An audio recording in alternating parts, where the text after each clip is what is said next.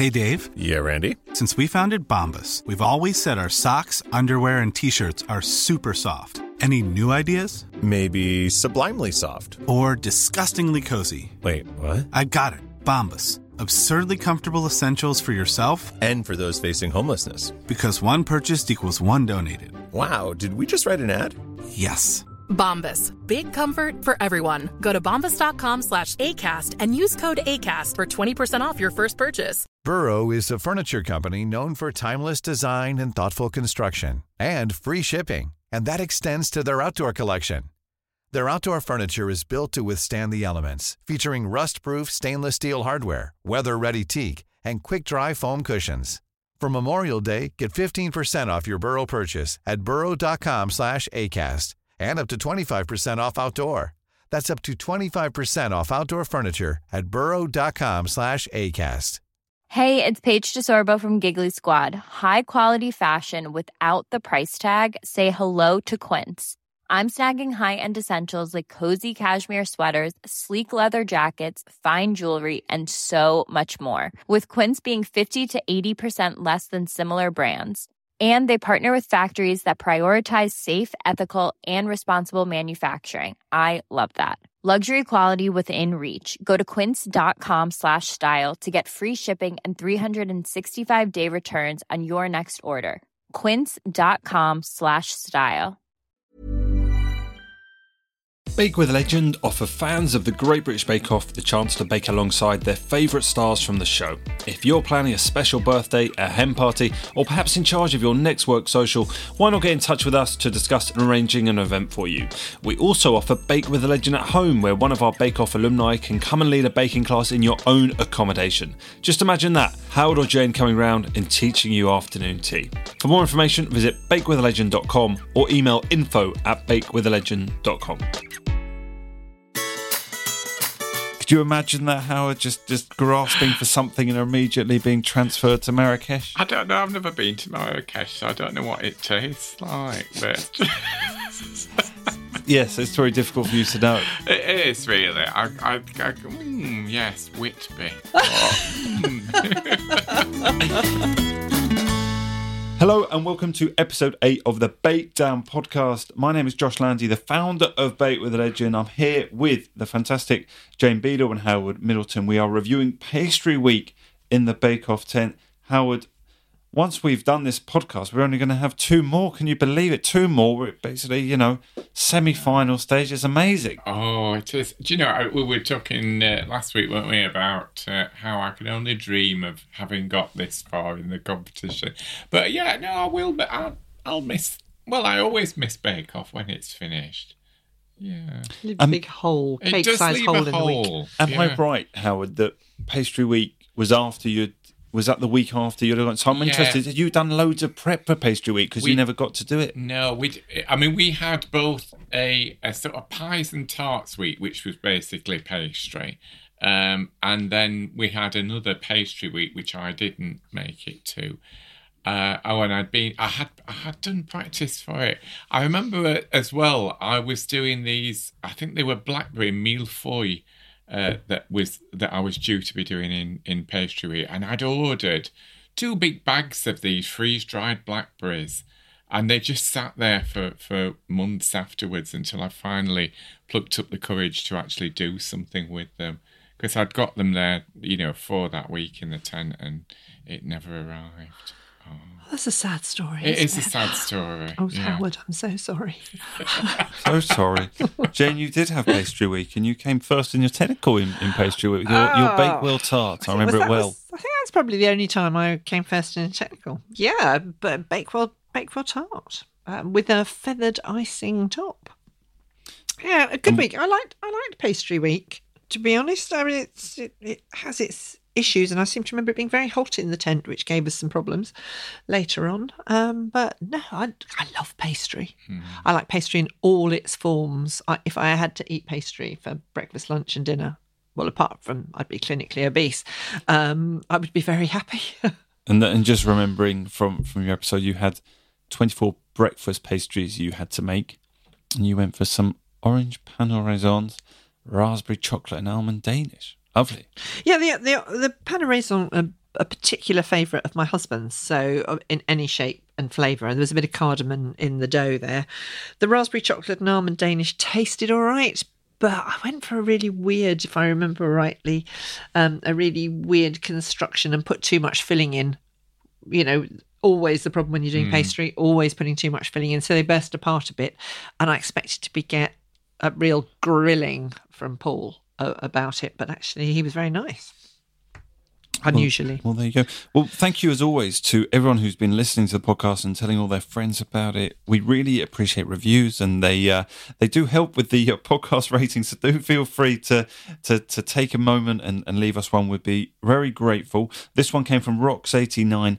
I love anything that extends Bake Off a little longer, and this podcast is great for this, featuring two lovely ex-Bake Off contestants who are opinionated but always nice about it. The podcast gives you an extra insight from two skillful bakers. Oh, that's nice, isn't it? I was just wondering who the two skillful bakers Well, That's I'm myself worried and about- Jane. Is Howard. it? Yeah. And the ones that are always nice, Howard. Opinionated, but always nice. We've had a It's a very good edit. We've had a couple of questions in, and the first one here comes from Anthony over in America. It says, hello, Jane and Howard. How do you recommend one gets a start in studying and understanding baking beyond simply recreating recipes found online? Can you recommend some books or websites or tutorials that will help learning the basics? Since watching Bake Off, I've tried my hand at baking, but haven't the slightest idea how to ratio my ingredients appropriately for the desired flavour or texture. Where do I begin? Jane, where does Anthony begin? Well, I'm going to push a lot of this over onto Howard because he can tell you more about the ratioing. Because it is, well, he's laughing now, because it is tough. I mean, it's basic maths, but if you're talking about round tins and square tins and trying to ratio between those, it gets quite difficult. But there are plenty of places you can go online.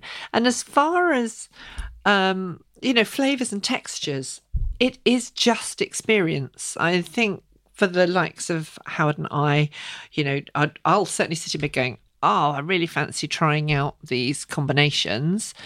And I know how the ratios work between butter, sugar, eggs, because it is very much chemistry. And then I will tweak my flavours.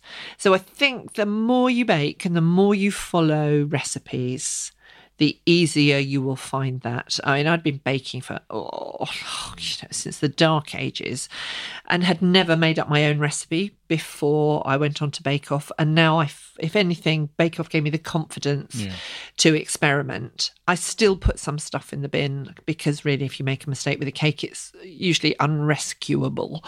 But it's just experience. So just keep baking. There's nothing wrong with using other people's recipes. But say it's a Victoria sponge and you want to pimp up the flavours, start putting orange in, start putting fruit in, and before you start tinkering with the basic proportions of the other ingredients. And the more you do it, the more confidence you'll get and the less failures you'll get. You'll still always get failures, but they will become less and less and the successes will become more frequent. Howard, I like this question because it's showing that people have been inspired to go into baking from watching shows such as Bake Off, and I think that's fantastic. Have you got anything to add to Jane in terms of advice? Not an awful lot. I think Jane's made some really good points. I think I started off on the point of view that if you've got a recipe or a few recipes that you've tried and tested yourself, ones that work in your oven, because obviously ovens can vary as well. Start with that and then work from that in terms of adapting it. So, as Jane suggested, take out something and put something else in its place. If it's something with sultanas in it, try it with figs or prunes or whatever. But there are some websites out there that are really helpful, where if you want to understand a bit more about what an egg does to your bake and what will happen if you add 2 eggs to it or take 1 egg out, have a look at those websites, which will help you, I think, when you are trying to adapt recipes as well. And just going back to recipes, trying other people's recipes, not all recipes work. I cannot get a certain very famous bakers with blue eyes, whose name we won't mention. I cannot make his hot cross bun work for me. harking back to buns last week. And so if you make a mistake or it doesn't work and you've tried it 2 or 3 times, it might not be your fault. It might be the recipe. So I know with both of you, you'll be asked to send your recipes. I know, Howard, you were telling me about some that are on the Great British Chef's website. Do you check it and check it again? Just because if you've left out something or there's the wrong measurement, how many people out there are going to be getting it wrong? And have you ever sent it off to someone and then you've had feedback and realised you've made a mistake? Oh yeah, and I've read recipes in the past where I've worked through them and it's probably got something in the ingredients list, and then you look through the method and you think, I've not actually said at what point you put that in. So you have to be really, really careful and honest. If you've missed something out, missed a step out, or missed an ingredient out, make sure that you correct it. You'd agree with that, Jane? Oh, absolutely. What I do is if I send somebody a recipe, I will have always made it at least 3 times if it's a new recipe.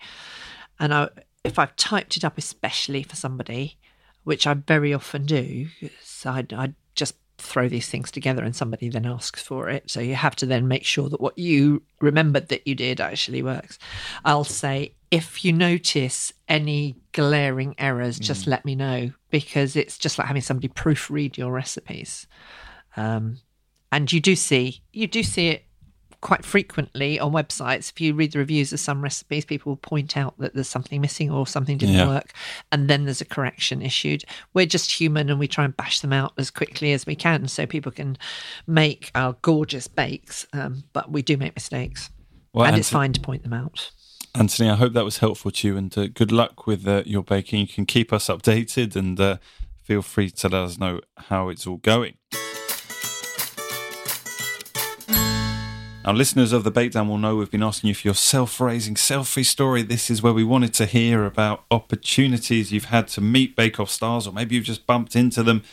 Do keep sending them to us. It's thebakdown@bakewithalegend.com. I want to thank Mark Bryan for sending in this one. He says, thank you for your wonderful podcast. I've been enjoying so much. I recall a previous self-raising selfie story mentioning meeting Richard Burr in a Costa in London. I've only ever met one Bake Off contestant, Janet from Series 2, and that was in our local Costa in Formby. And what Mark wants to know is, he says, do all Bake Off contestants hang out in Costa Coffee? And is that where I can find more of you? And I noticed in doing some research into this that Prue Leith was the key judge for the Costa Book of the Year award. Wow. So Howard, Jane, tell us all, if we want to sort of bump into more Bake Off stars, do we head to Costa? Is that true, Howard? I don't think it's just Costa. I must admit that a lot of people do spot me in either Starbucks or Pret or places like that. So maybe it's just generally places where you can buy tea and coffee and cake. Cake. Jane, is there a Costa local to you in Faversham? No, we don't have a Costa in Faversham. Actually, we don't have many chains in Faversham at all, but we have an awful lot of lovely little tea places where you will find me, guys. Come and test out our lovely local cakes in Faversham. Yeah. Okay, well, thank you, Mark. If anyone else has previously spotted a Bake Off star, particularly in a Costa now, we would like to hear from you. And it sounds like you're more likely to meet Howard in one than Jane, so don't go looking too hard for Jane in a Costa. Let's talk about Pastry Week. And Howard, there's always these comments now from the contestants as they go into the week. And you had it again. Steph, I'm not a pastry fan. Rosie, I don't like pastry. Henry, I'll muddle through. I mean, pastry is a staple again of Bake Off. Why are they so surprised, and why are they so not a fan of pastry? I don't know. It's strange, isn't it? I mean, maybe it is that people generally think of Bake Off as being cake, and maybe that's it. But to me, it's much more wide-ranging than that. I love a bit of pastry. And Jane, you'd have presumably practiced your pastry significantly? Yes, I'd just like to point out at this stage, because Howard pointed it out to me, that my mug that I'm having this nice cup of tea has GM on it, and that's supposedly General Mona.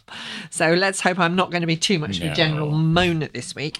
I would like to point out that was taken from a communal coffee cupboard here. And it was in no nothing way personal. was not personal. No. What have you got, Howard, on your mug? It's got all sorts. It just say me by me. Look, it says politically incorrect world. Oh gosh. There we go. Yeah. So we're going to be politically incorrect and moaning a lot. Okay. Go back to your question. You practiced your pastry significantly. I absolutely love pastry. I think I said that at the beginning of the show, and it's putting my general moaning hat on now. I mean, it's not just that you're not a pastry fan, don't like pastry. We've had not very good at bread. I only started making it 5 weeks ago. We've had, what was the other one? Oh, I don't do desserts. I don't like desserts. This is the Great British Bake Off. If they're fans of the show, week after week after week, you're making bread, you're making pastry, you're making desserts, you're making cake.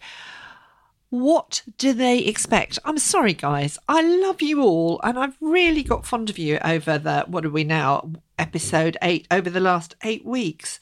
But stop moaning about basic baking skills. This is what you're on the show for.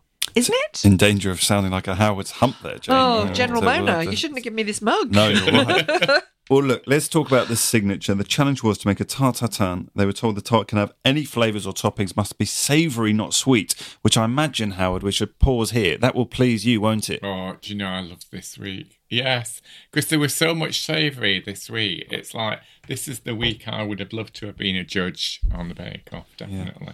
Well, they were told that they must use full or rough puff pastry, and they must have good lamination and be perfectly baked. They were given 2.5 hours to do this. Paul reminded them of the savoury filling, that if there was too much liquid, it will soak down and have a soggy bottom, and they wanted this light, flaky, golden brown pastry. So, Jane, just firstly, before we go into specifics about the different bakers, they all chose to go with rough puff pastry and not full. So just explain to all of us listening, why do you think that was, and why was that perhaps a more sensible choice for this task? You know, we always do this, don't we? It's always, is it rough puff or is it full puff? It's speed, basically, but there are various ways you can tackle this. I love making puff pastry if I have the time. There's nothing wrong with buying shop bought.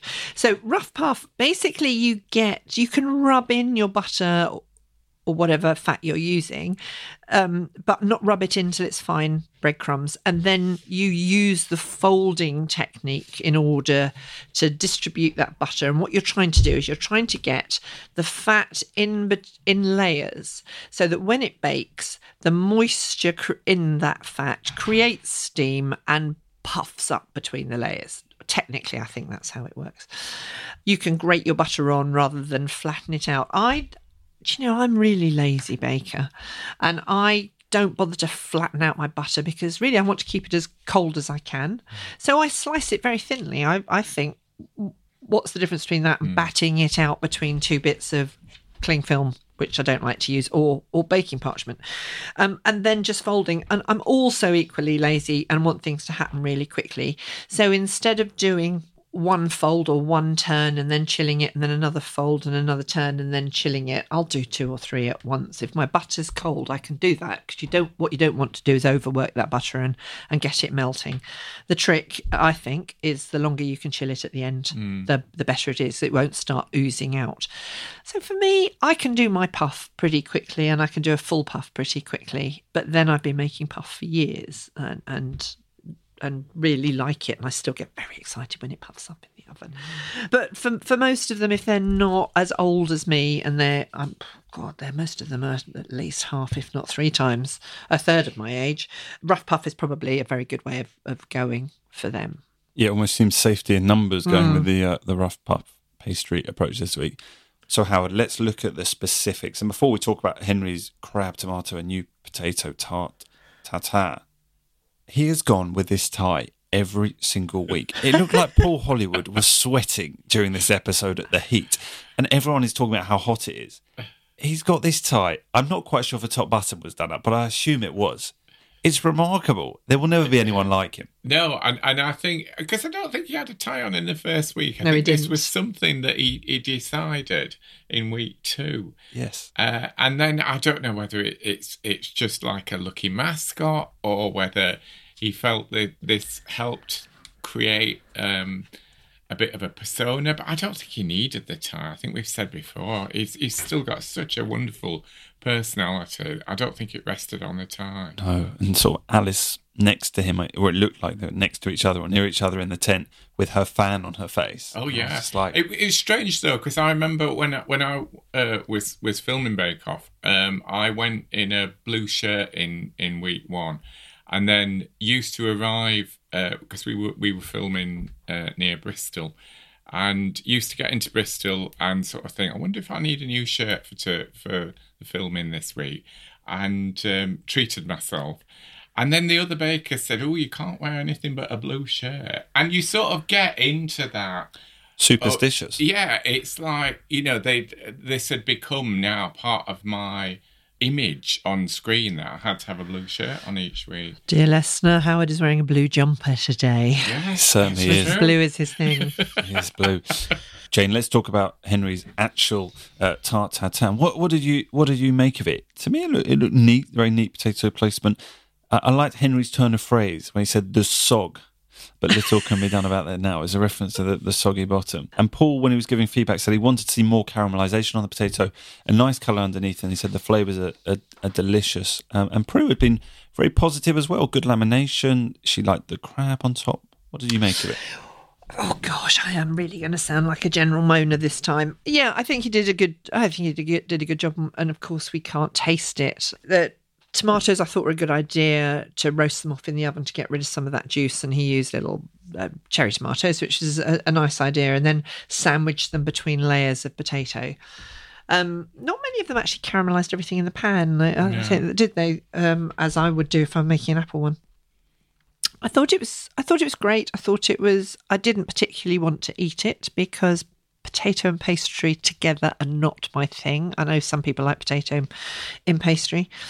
But just looking forward to some of the other bakers, Henry, they seem to really love it with the crab. Wasn't this a great idea to put the crab on? I think Prue said, if I'd known in advance that Henry was going to do this, I would have said, no, don't do it. But actually, I would have been wrong. And then for some of the other bakes, they didn't like the fact that stuff was just added on top. And with David's, well, maybe David should have put his topping on, and then they wouldn't have judged him so harshly. So I think at one point Prue said, but we're not judging that, we are judging the tart tatin. But I feel they judged Henry's on the crab as opposed to on the tart. It's just all about consistency of judging again. No, yeah. I wouldn't mind having a slice of it, and I love a bit. I like crab, but I'm just. Again, I'm just the thing that has irritated me through the series is the inconsistency of judging. And you definitely got the fact that everybody loves Henry, and we do. And right from week 1, I've always declared that Henry is a particular favourite of mine. But that you shouldn't use that in the judging criteria, and I felt that they did. Just going on what you said there, Jane, Steph's goat cheese, which was just sort of placed on top, that did receive a little bit of criticism. So is that what you're yes, referencing? So she had the criticism for that. And I've got other things to say about Steph's bake. And then David knew his was going to be a little bit dry and had it for the reason that he wanted to keep the pastry crisp, but supplied something to go with it that I think at one point he said that Paul wouldn't eat. Maybe he should have piped that on at the top. I just feel that Henry was judged on adding the crab onto a tart that perhaps would have felt a little bit dry or a little bit bland with the potato, but the crab lifted it to something delicious.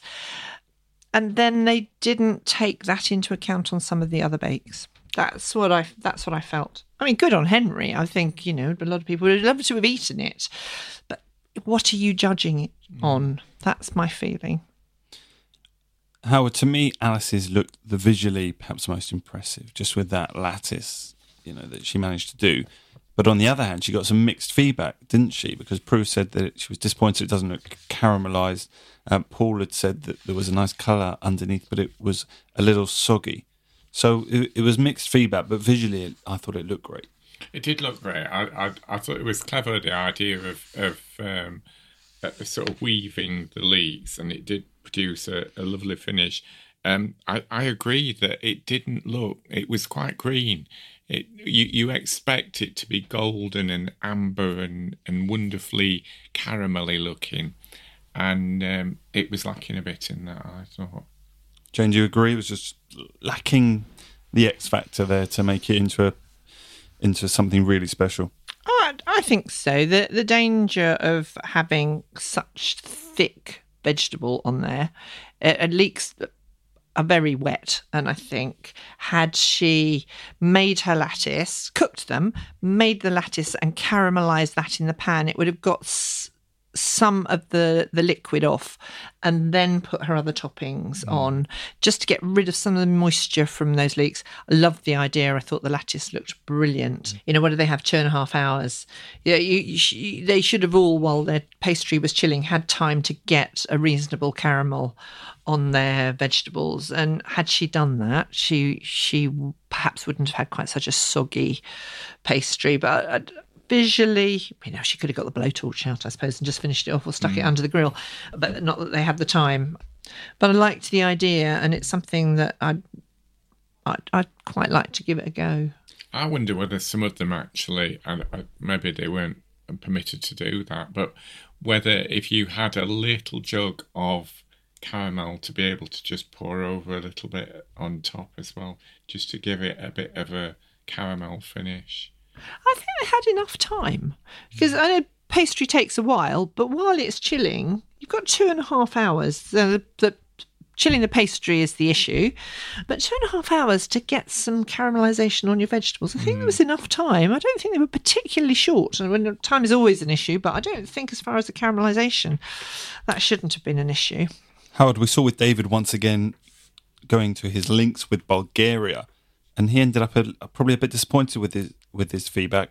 But did Paul confuse some burnt bits with what were the purple carrots? I think so. I think they did have a dark colour to them, but obviously if you started off with purple carrots, they're sometimes called black carrots. So they naturally have that dark colour. The thing that threw me with David's was what he'd put on. It looked like not hundreds, I'm exaggerating, but a lot of capers or something on top. Was it capers or was it walnuts? What were they? I don't know. It did look like capers. Oh, because there was, there was the comment about his nuts, wasn't there? There was, I think, his nuts may be a treasured gift. Yes. Yes, actually, yes, they did, didn't they? They did end up looking... Some notes, I made that note as well. They did look a little bit like capers. Yeah, so I was with you on thinking they could have been. But overall, not the feedback he'd have wanted. And Prue made almost a cutting comment, I thought, Jane, about that it shouldn't be saved by the sauce. Because she obviously liked the dip that he went with, but, felt that was what was saving it, and it should be, based on his tart-tatin. Exactly. So my point about Henry is I would like to know whether his was saved by his crab.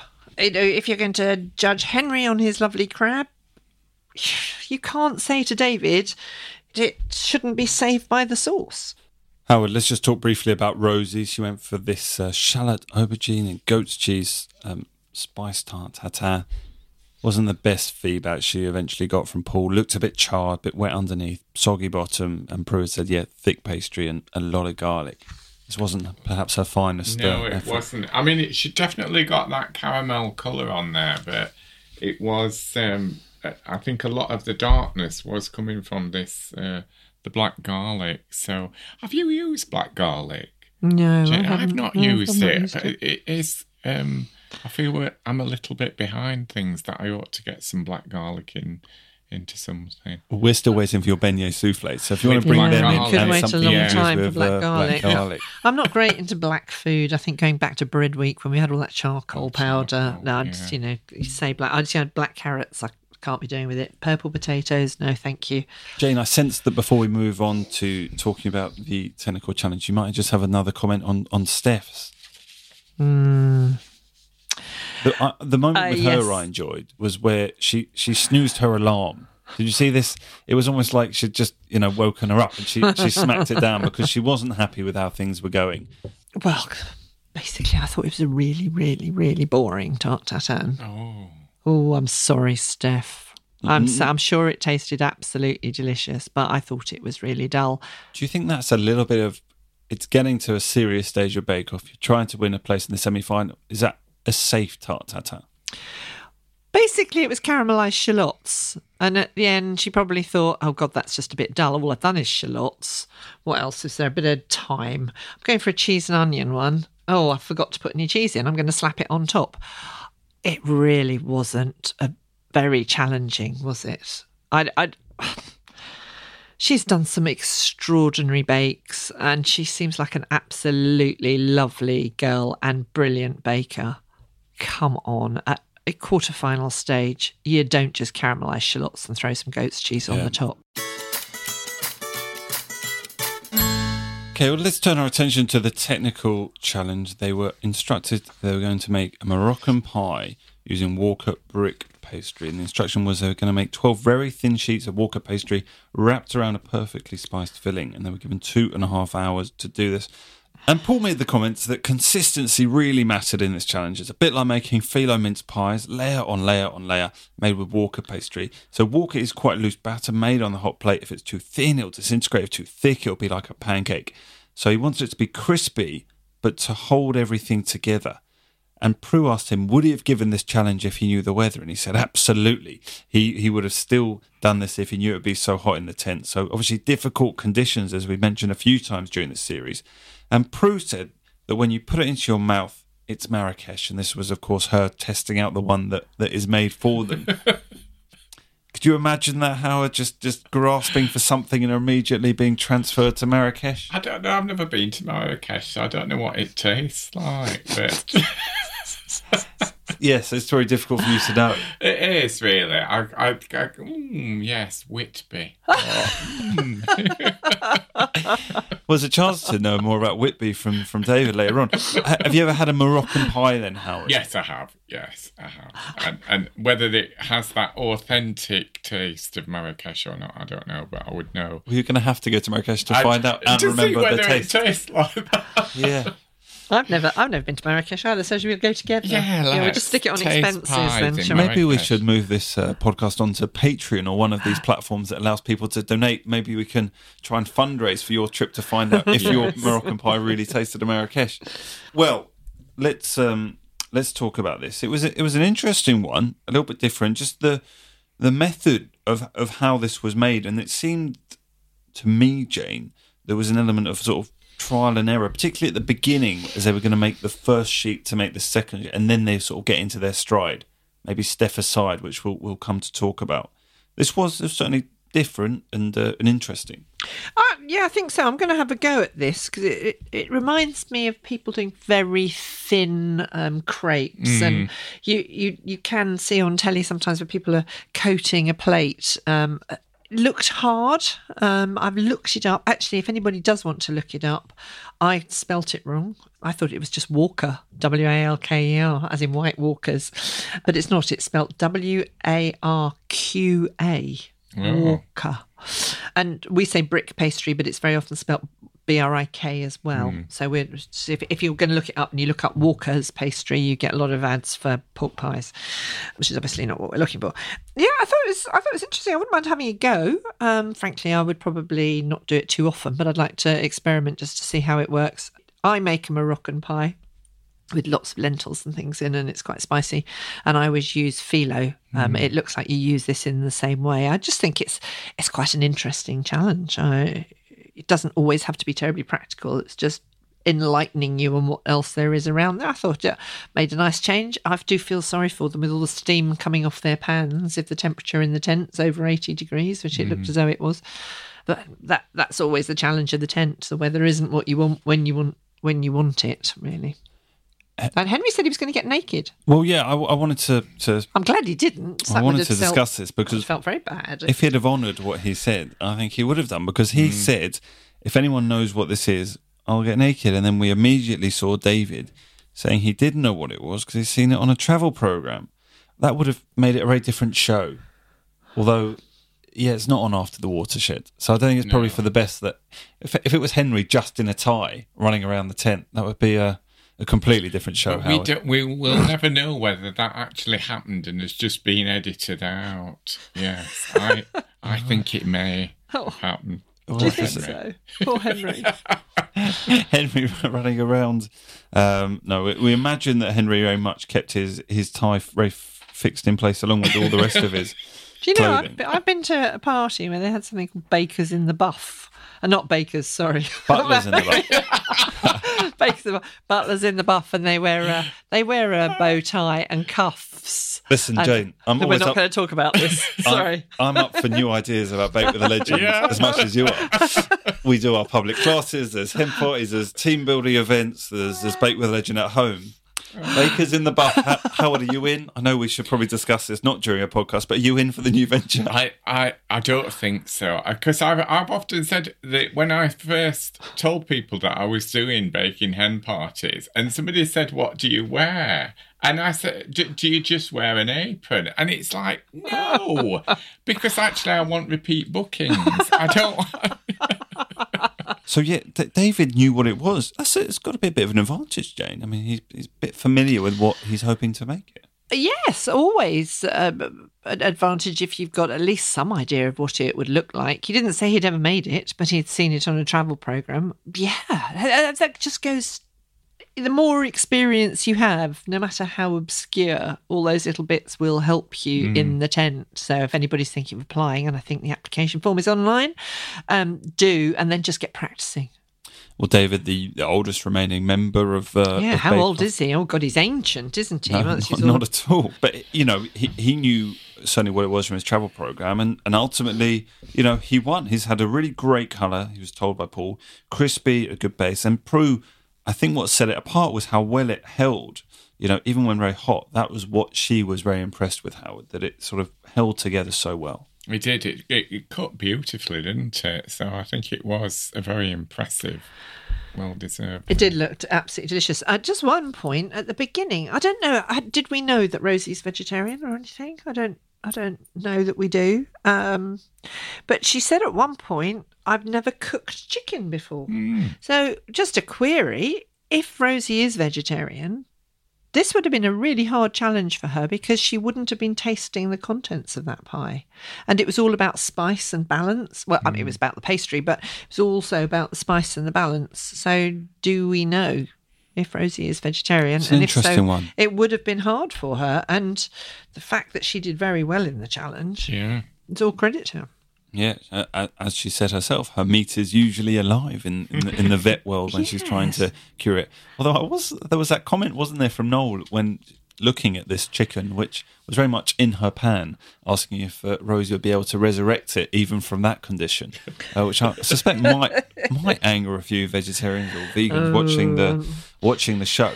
But that aside, I'm really loving the conversations between Rosie and Noel. Because he's so off the wall, isn't he? And she seems just very... She rolls with it. She does roll with it, but she also seems... She doesn't try and beat him at it. And she seems quite innocent about it. And it's really growing. The Rosie Noel show, I think, could be a new series. I think. And I like it. I mean, Rosie seemed so concerned, didn't she, Howard, that hers had exploded. And yet she ended up second. Yeah, and that's a testament to, I guess... There seemed to be a little bit of sort of pulling together of it, didn't there? As if it had been reconstituted into a more pie-like shape when it reached the judging table. I think she had done a little bit of remedial surgery on pushing. it. Yeah, maybe she did. Then she's trying to bring the chicken back to life. Well, in her own words, she said she didn't know how she got away with it. No. So well done to her. And of course, David finally getting this first place after so many second places in the technical. But Henry struggled. Is that fair to say, Jane? He didn't quite get this right. I mean, he didn't have to do it naked, so he was relieved about that. But it didn't massively improve. And you know, there was a massive bleep from young Henry when his pie shattered that, I was upset about, certainly. We've had a few bleeps with Henry, haven't we? Which is nice to know that he is human. Yeah, it just didn't work for him, did it? It just, both him and Steph, I thought, really, really struggled. And it's a shame. I sometimes in the tent, something goes wrong and you cannot get yourself out of it. If you were at home, you'd go away and have a cup of tea, sit down and start again. You can't do that. And I think both of them got themselves into a bit of a mess and didn't quite know how to pull it out the bag.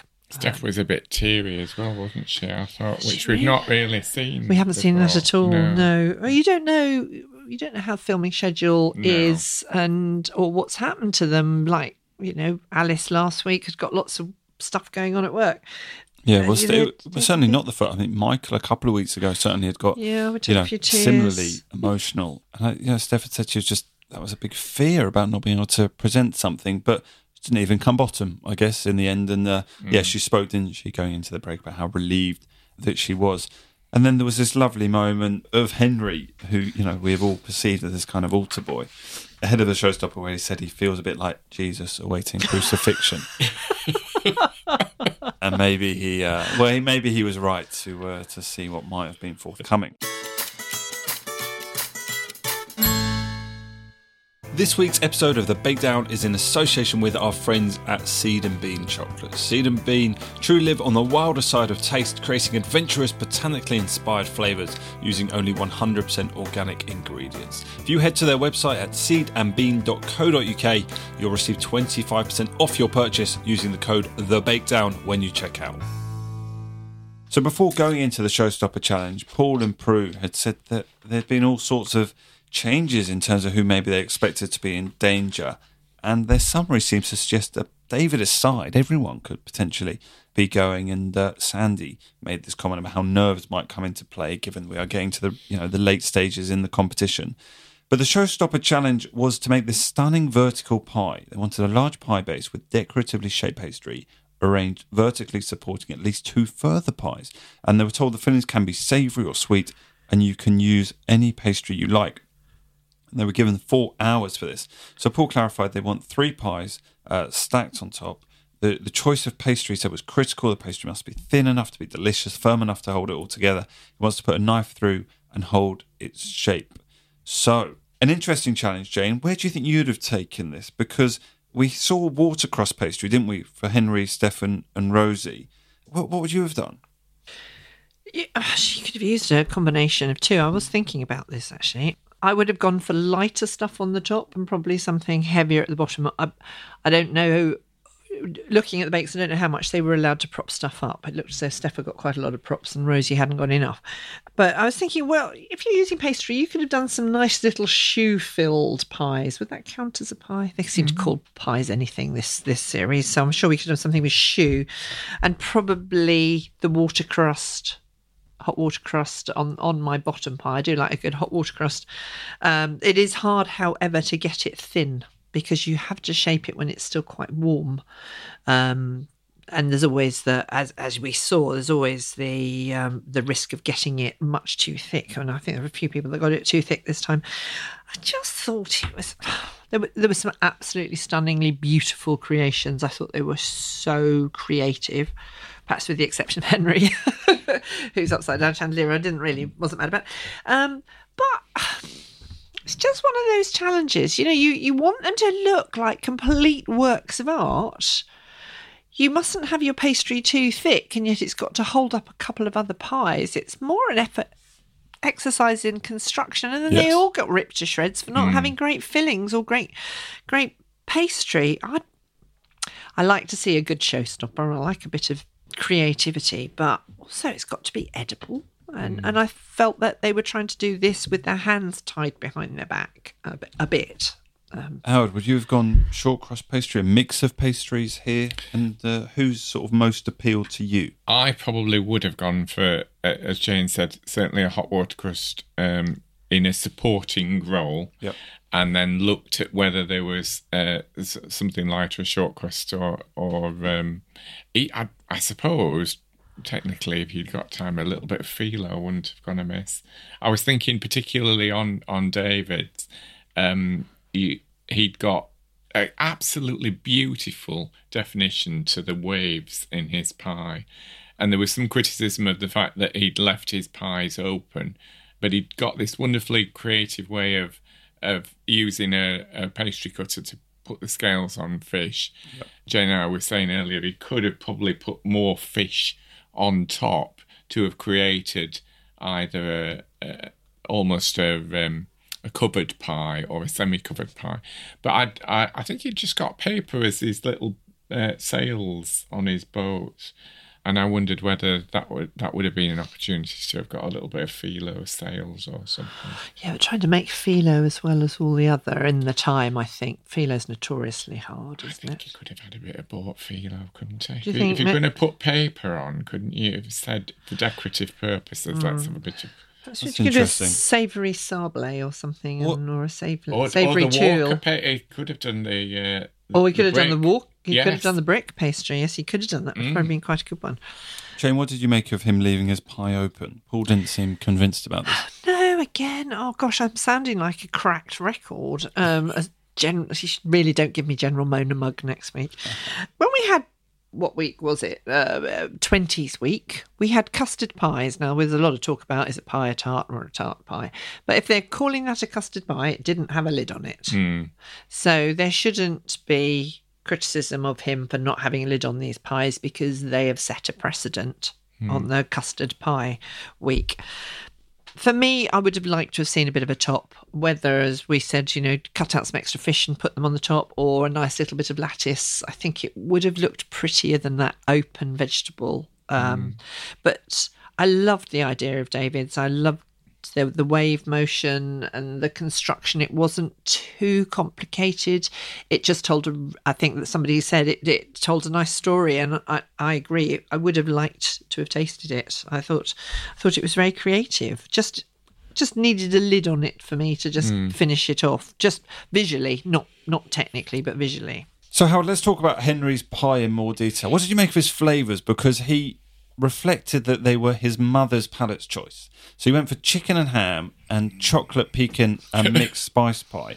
He didn't get great feedback. I'm just looking through it here. Paul said that he thought dry leaves on a pie does not look good. He said the pastry is very thick. There's rawness in there. It needed to be paper thin, but it's bone dry. And the moisture is coming out quite a bit at the top. And then when it came on to that chocolate pecan and mixed spice pie, he said he wasn't getting those tastes really through. So he thought the idea was there, but it wasn't executed to the best of Henry's ability. I think there's probably some truth in that. I mean, I thought it was unusual to have chosen that combination of both savoury pies with sweet pies. There's a sort of Cornish pasty tradition of trying to have both sweet and savoury in one pie. So there's some history there. But I have to take exception with Paul on this. When he said you needed that pastry paper thin, I don't think you have paper thin hot water crust pastry. No, you don't. It's always got a certain thickness to it. And even if you have a pork pie or a savoury pie of some description, actually having a little bit of softness on the inner edge is not necessarily a bad thing. I think, I think it was too thick, but you're never going to get it paper thin. No, I agree. You'll never get it paper thin. The softness on the inside of a pork pie, and I love a pork pie, I always think is because of the gelatin has gone in and has softened it. With Henry's was raw. Yes. And it was very thick and raw. It seemed like timing was an issue for Henry because he spoke about how an hour and a half was going to be fine for what he needed to do. And then the next seconds, we found out they only had an hour left and there seemed to be a bit of panic on his face. So he just, again, probably not for the first time this series, he just sort of ran out of time perhaps to get it, as precisely and as brilliantly as he hoped. I mean, when he was cutting out what I assume was supposed to be his chandelier's crystals, he said, you can have as many or as little on a chandelier as you want. I didn't think the crystals looked very crystal-like. I thought they were very, very simple. You do see weeks where people run out of steam, and I think this was Henry's running out of steam, to be honest. Let's just talk about Alice's treehouse, because that was quite impressive as well. I thought she'd made this tree trunk out of pastry for the treehouse, and ultimately Paul said it was an exceptional design. But he used this phrase, Howard, about the pastry being tough as old boots, and even Prue took issue to that phrase. She said it wasn't quite, that bad, but she didn't think there was quite enough sweetness in the filling overall. Yeah, I mean, I think sometimes the judges and Paul in particular have to say something that's a little bit excessive. It's just what's expected, isn't it? But tough as old boots is a bit rough, really. Isn't Harsh. It is harsh. A little bit harsher for Alice, but enough to see her through to the semi-final overall. Jane, a quick comment on Steph's. Maybe she had this carousel pie. What did you make of hers? And it was a reference to her love of curry. Yes, her love of curry. The filling sounded delicious, I must admit, and it did cut absolutely beautifully. When I looked into Steph's, it was quite, again, simplistic. I think by the time you got your little horses on, yes, that made it look like a carousel, but basically it was, if the criticism on Henry's was you just stack some pies up, this was you've just stacked some pies up, and you've cut out some pastry horses. So I just don't think when I look at on the creative level, when I look at Alice's or David's, Alice's I thought was spectacular. Okay, so perhaps it didn't taste as great. I didn't. Again, I thought Steph fell short on the creativity. Now, that could be getting to week 8 and you're running out of steam a bit because without a doubt it is tough to get to week 8 and still manage to keep your levels really high. I'd quite like to eat the pie. And going back right to something I was saying earlier, are we looking at beautiful creative construction or are we looking at yummy bakes? So hers would seem to be a yummy bake, but without such a great construction. Others, why are they setting challenges that are almost unachievable? I think you can't have both on something like this. Howard, in terms of just Rosie's end, finally, she's gone for this Rapunzel tower, and she'd gone for making 9 pies altogether. What did you make of hers? Because she seemed to think she was going to be on her way home when this all sort of ended. It seemed to me she thought this is the end of my journey. I thought it looked brilliant. I thought it was a really really lovely looking bit. I loved the little the sort of castellated edge to the pies and things like that. And the details that she put on there. So I really loved it. I mean, she needed the help of Sandy, didn't she, to get it over to the... Yeah. And I was waiting for the dramatic fall, but it didn't come. No. They did manage to get it over, and the feedback from Paul was that the design was amazing, the pastry was too thick and should be thinner, a good curry flavour, but he felt the filling was a bit bitty and falling apart.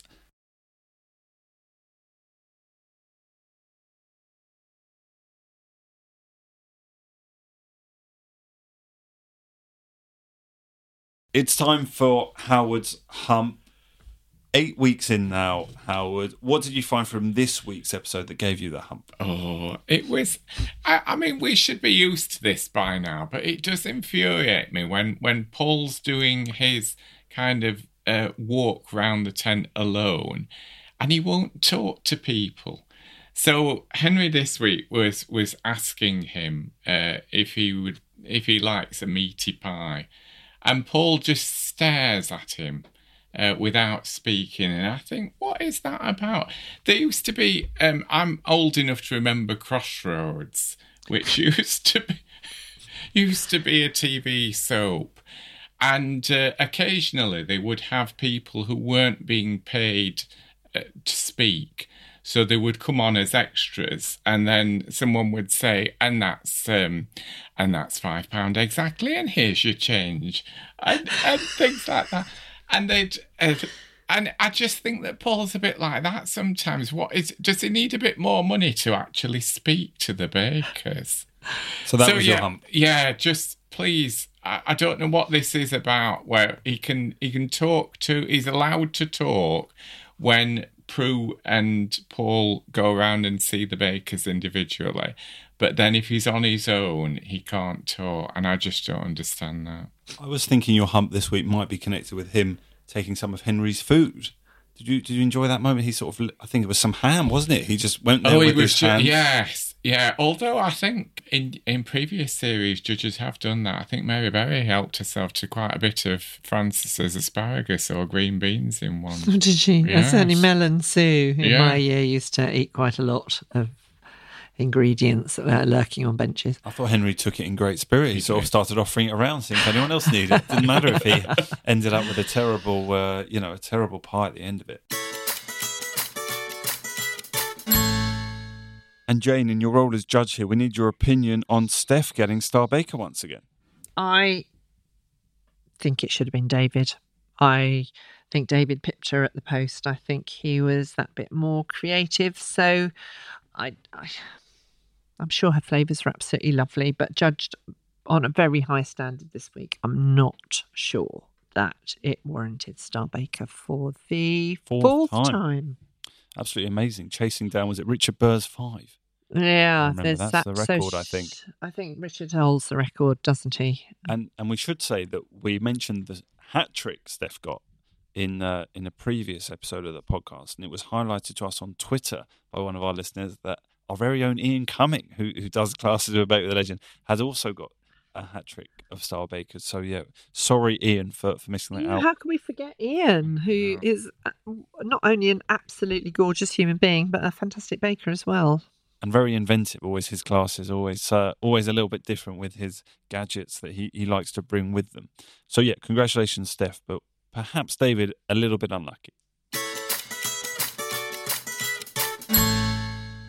So that is the end of our podcast. A reminder that every Tuesday morning we're putting out on our social media, which is at Bake with a Legend on Twitter and Instagram, and if you search the words Bake with a Legend, you will find us on Facebook as well. We are asking you to predict the Star Baker and who is going home, and you have to say it's getting easier each week, isn't it, as the number of options go down. So we'll be doing this for the final time next week for the semi-final week. So if you do want to enter, anyone who gets it right enters a competition to win a voucher to come to one of our classes. We do have many classes, particularly in London, coming up over the next 7 or 8 weeks. If any of our listeners coming over from America want to come to a class, we'd love to see you. We always enjoy having American guests as well.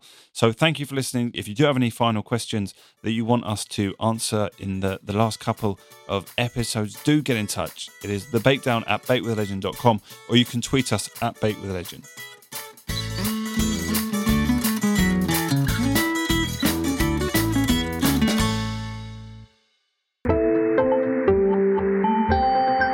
You just heard a Stripped Media production.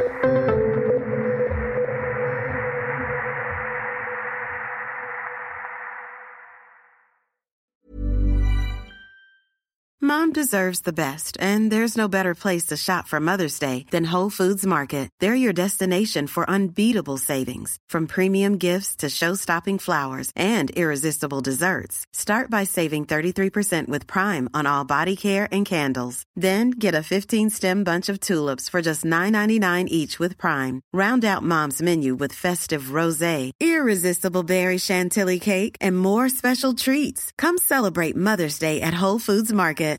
Imagine the softest sheets you've ever felt. Now imagine them getting even softer over time. That's what you'll feel with Boll & Branch's organic cotton sheets. In a recent customer survey, 96% replied that Boll & Branch sheets get softer with every wash. Start getting your best night's sleep in these sheets that get softer and softer for years to come. Try their sheets with a 30-night guarantee. Plus, get 15% off your first order at bollandbranch.com. Code BUTTERY. Exclusions apply. See site for details. Mom deserves the best, and there's no better place to shop for Mother's Day than Whole Foods Market. They're your destination for unbeatable savings, from premium gifts to show-stopping flowers and irresistible desserts. Start by saving 33% with Prime on all body care and candles. Then get a 15-stem bunch of tulips for just $9.99 each with Prime. Round out Mom's menu with festive rosé, irresistible berry chantilly cake, and more special treats. Come celebrate Mother's Day at Whole Foods Market.